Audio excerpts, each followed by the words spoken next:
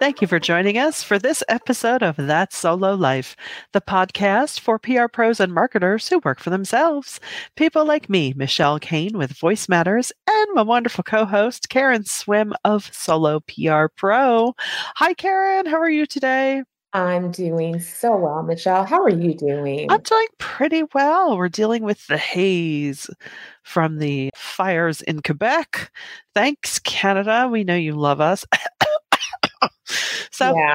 it's a Rosanna Dana world. It's always something. So we just got to get through it. Yeah, we are also under an air quality alert here in Michigan. So if you're listening to us by the time this podcast drops, we hope that your air is nice and clean and clear wherever you are in the world. That's And right. that you're not under temperatures that are either scorching or too cold, and you're having a fabulous start of your summer. Even though Yes. it's not officially summer yet, everybody has sort of resigned themselves to the fact that we're here. So Yeah. Yeah. Please go outside and take a big breath for us. yeah, please do. Well, speaking of nightmarish conditions, Oh, we, nice segue. thank you.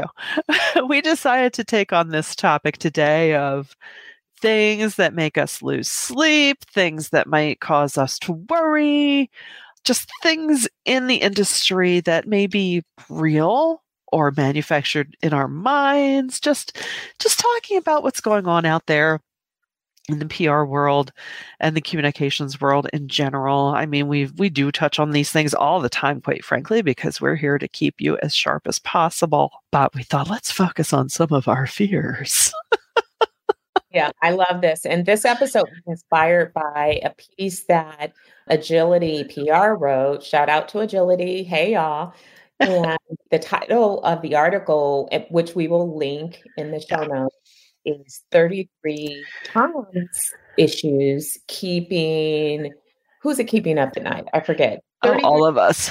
keeping, yeah, keeping CMOs and brand managers up at night. So it was a really interesting look at, several things. And I always like to know from the marketing side of the house, the peer Yeah. marketing side of the house, and also from the brand side, what's troubling people, because often in our role as outsourced PR agency, the CMO is actually one of our primary contacts, and we work Right. closely with the marketing team. So I found these really interesting and probably very on point to what others are seeing as well. So let's Yeah. dive in.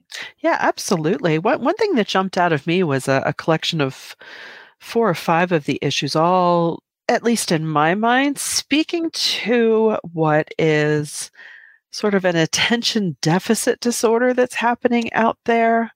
Many of the things keeping these CMOs up at night is, optimizing the client experience, keeping customers engaged, aligning your brand with the consumer experience. And really, this just reinforced what I and many of my colleagues are experiencing, even when you're trying to either reintroduce programming that had been put on pause or that had been put online during the pandemic, in-person events. And I think we're well past issues of participation in-person events being because of fear of getting COVID.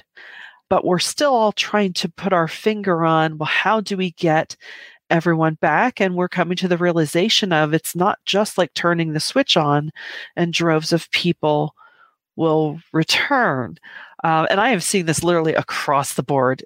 It's chambers. I have a friend who is displaying her photography, so she's having like a gallery event, and response has been underwhelming, even though before it would have been amazing. Now, I think one of the main drivers of that is really we have realigned ourselves of not running from thing to thing to thing. We just aren't doing that to ourselves anymore, even though they might all be fantastic choices. But as a marketer, how do we reset those expectations? How do we handle that?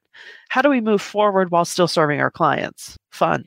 It's also interesting that you bring that out, because this article talked about, being post-COVID, and you're right, across industries, while we are no longer in the heat of the pandemic, and some of the protocols and things that prohibited us from doing things, we're still trying to figure out what normal is, Yeah. and everyone's trying to figure out how to do their jobs because consumer behaviors have shifted.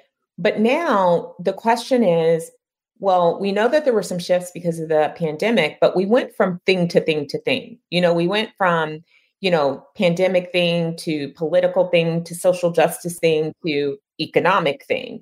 And it's really hard to determine, like, okay, what's the underlying issue? Because if Yeah. you understand the issue, you can address it. But I'm honestly not sure at this point. I Yeah. believe that it's a combination of things. I think habits definitely change. I think our muscles are, we're still learning to rebuild our muscles for socializing and gathering, and We're choosing fewer things, as you said, but then there's also the budgetary issues. Yeah. Look, everything is really expensive. And so people are being more discerning with their dollars, and because they just are not going as far. That's true. That's true too. And I think it's like you said, it's all of those things. And the frustrating part as a PR professional and a marketer is you feel so helpless because we are so used to nailing what the problem is and swooping in with three ideas to make it work. And you know, Yes. I find that sometimes, even with, a friend of mine that I help out, I'm just like, I wish I could have a hard and fast answer for you, and I don't. And that makes me feel terrible. So Yeah. we're here today to tell you don't feel terrible because it is still, it is definitely something that is coming together. Now, because I'm never one to stay in Downerville, I'm going to flip that into it creates opportunities for us, to do things differently or just really reevaluate things. I think reevaluate, unleash your creativity, but here's the most important thing that has not changed. You really have to serve your audience, and go to the Solo PR Pro blog and read our blog post from yesterday, because this leans directly into that. You have to really give people a story, and make them feel and see themselves as part of this event. You have to Yeah. make it more than just, hey, here's a writing conference. Oh, here is a media relations workshop. There has to be more to that. So Yeah. it's in how you tell the story around those events, around those things that you're trying to get people engaged around. And I think that this is a great opportunity to hone our storytelling skills and understand that we have to tell powerful stories in order to get people to care. And then we have to clearly articulate the actions that we want them to take. Quite frankly, I'll just speak for myself. There have been so many in person events, and sometimes the subject matter captivates me, but then I'm not really moved by the way that they're telling the story about the content. I don't see this really benefiting me, and I don't see it benefiting me in a way that makes me want to put down dollars. Right. The conferences are not cheap, and with everything having gone up, I too am watching my dollars and being, very conscious about how I'm spending, and the stories are not grabbing me. So, as an industry, if we're not telling stories that resonate with other PR professionals, how is that translating into the work that we do for our client audiences or for our company audiences? Yeah, I think you nailed it right there. I mean, people have to see themselves in the narrative that you're putting in front of them. That way, it's all part of the content experience, right? It's what we preach every day. Establishing your know, like, and trust. You need to make sure that the person that you're trying to do business with is going to get on board at that level of, oh yeah, you know what? That's me. I really need to do this. And I know I'm going to get something out of it as opposed to come to my thing. You know what to do. It's like the old school answering machine messages, right? Hi, here's my phone. You know what to do. Well, no. No, we really need to hone in on the whole customer experience when they engage with whatever we put out there, content, initiatives, events. Absolutely. I mean, I see a lot of dry boring facts or, it's, come because this fantastic Yay. speaker. Okay, well, that person might be famous to somebody else, but not to me. I don't even know who that is. So, Or, I can find them on YouTube, right? yeah, like that's not exactly enough for me. I need, and so, yeah, it is an opportunity for us to tell stronger, more powerful stories. One of Mhm. the other things that jumped out at me from this list, there were a couple of things. One is that ROI was at the top of the list. Yeah.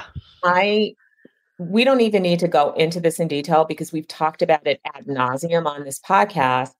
There is a critical need. So I want that to really sink in today. If CMOs are up at night because they need to show ROI, simultaneously, they're worried about budgets. And of course, they're worried about layoffs because all of this trickles downhill. If you cannot demonstrate ROI, your budgets get cut, your budgets get cut, and then you're still forced to show ROI, you're going to have to start making harder decisions. And this is happening in every industry right now. We're seeing Mhm. marketing budgets being cut.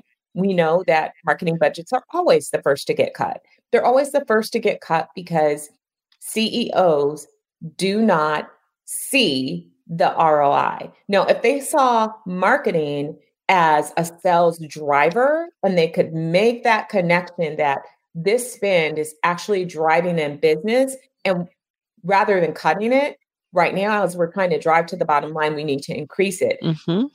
Clearly, we're not doing a good enough job at demonstrating that line. And as outsourced PR people, again, if you're not comfortable with ROI, please learn. There's so many resources to help you to get better at reporting metrics and showing your value. And we can no longer say, well, these things take time. Well, there's not always a direct line. You have to align with what your clients care about most. And today that's money. And guess what? It was money 10 years ago. It was Oh, yeah. money 30 years ago because no one wants to spend if they're not seeing a financial benefit. They have to see the financial benefit in their decisions. And so it's up to us to make sure that we make those connections. Yeah. Even more importantly, because we know that their first instinct to cut is the last thing you should do, because how else are people going to know about you? But okay, CEOs. And we know that, but here's, Yeah. this goes back to story again, right? We Yes. know that every single marketing, PR, communications professional knows that Mhm. it's the wrong decision to make. But are we telling the right story to the people who hold the pen? Are Yeah. we making it powerful enough for them? Are we articulating it clearly enough that it's not just something that we all know? It's not inside baseball knowledge, but that it's something that they now know, understand, have internalized, and are working around not making those cuts. Right. And if the Right. answer is no, they don't get it, then we have to point those fingers back at ourselves and go, okay, let's roll up our sleeves and figure out how to do a better job of demonstrating this because clearly we're not doing that. And I mean, Yeah. listen, it happened to me too. It's happened to all of us. And I think we have to hold ourselves accountable. Like, okay, where did I miss it? What information did I not provide? And did I not tell the story in the right way? Yeah. And I mean, that's a huge point that you're making, because it comes back to another thing that we keep saying is, everything communicates. So you're not just storytelling for the brand or for the client. You need to be storytelling to the client as well. Absolutely. Yeah. And storytelling, that plays into another thing. So here's something that really jumped out at me. On this list, it said that 15% of the nightmares that they listed in this post had increased this year. Yes. And number two on the list was aligning brand and consumer expectations. And so I found that incredibly interesting because I was just reading a piece that talked about how brands are really struggling. So consumers, we went through this, the pandemic and all of the things that happened, and consumers had a heightened demand for brands being corporate citizens. They wanted brands to be active in issues, in national issues. They wanted them to speak out about policies. They wanted them to speak out about social justice. The tide has turned a little bit in that Mhm. we're here in the United States. And, I'm sure this is true in other countries because every country has had their political turmoil of late. There is this turning of the tide where the divisions are so deep and where issues have become so weaponized that no matter what a brand does, they're going to make someone unhappy. Yeah. And so we've seen this with Bud Light, we've seen it with Target, we've just seen it across the board where, even libraries, which used to be, in my mind, a center of neutrality, Yeah. have become a lightning rod. And so it's really difficult. So, you're a CEO of a company and you want to stay true to your company mission, vision, and values. You want to stay true to your audience and be supportive of your audience. You want to be a good corporate citizen. But if you speak up about things, then you risk, like Bud Light. They said, there was a quote that said, they're taking a permanent 15% haircut. Those people are gone. They're not coming back. You may as well lower your expectations to meet the new reality. So this is true of companies. And so if you're a brand, you they would rather stay out of this. Trust me, they would rather just stay out of this and let the people have their say and just keep doing their thing and serving all of their customers with the things that they have to offer. But the audience is not allowing that, except the audience is so polarized Right. that they're in almost a no-win situation. And we PR people, this hits us squarely in our wheelhouse because Sure does. finding that crisis management, we are exercising those muscles like never before. I mean, Yep. we are ripped in the crisis muscle department. I wish my abs were as ripped as my crisis muscle. Oh, if only that would work. Oh my goodness, that would be wonderful. Because Oh, we're really having to be so sharp and we're having to question yeah. everything and Yeah. we're having to prepare brands that even when we have done all of the right things, even when we are 100% on the side of right, someone will be mad. Oh, Someone will be mad. yeah. Yeah. And it can be very exhausting because it even comes down to even social media posts of, do we say anything about this? Do we say, do we just wish anyone anything? And oh my gosh. And, I believe that at the crux of it all, truth still matters. Truth should still be our paramount core value. And from there, you need to work with your clients or help your clients navigate, okay, what are these hills worth dying on, so to speak? Yeah. It's, with beer, it's a different question. With libraries, a completely different question. I know I've shared with Karen, I'm working with our local library now, and it's just, the onslaught is maddening. And, I guess to our advantage, it's not really based in truth, but it's still a brush fire that we It's have to deal with. Yeah.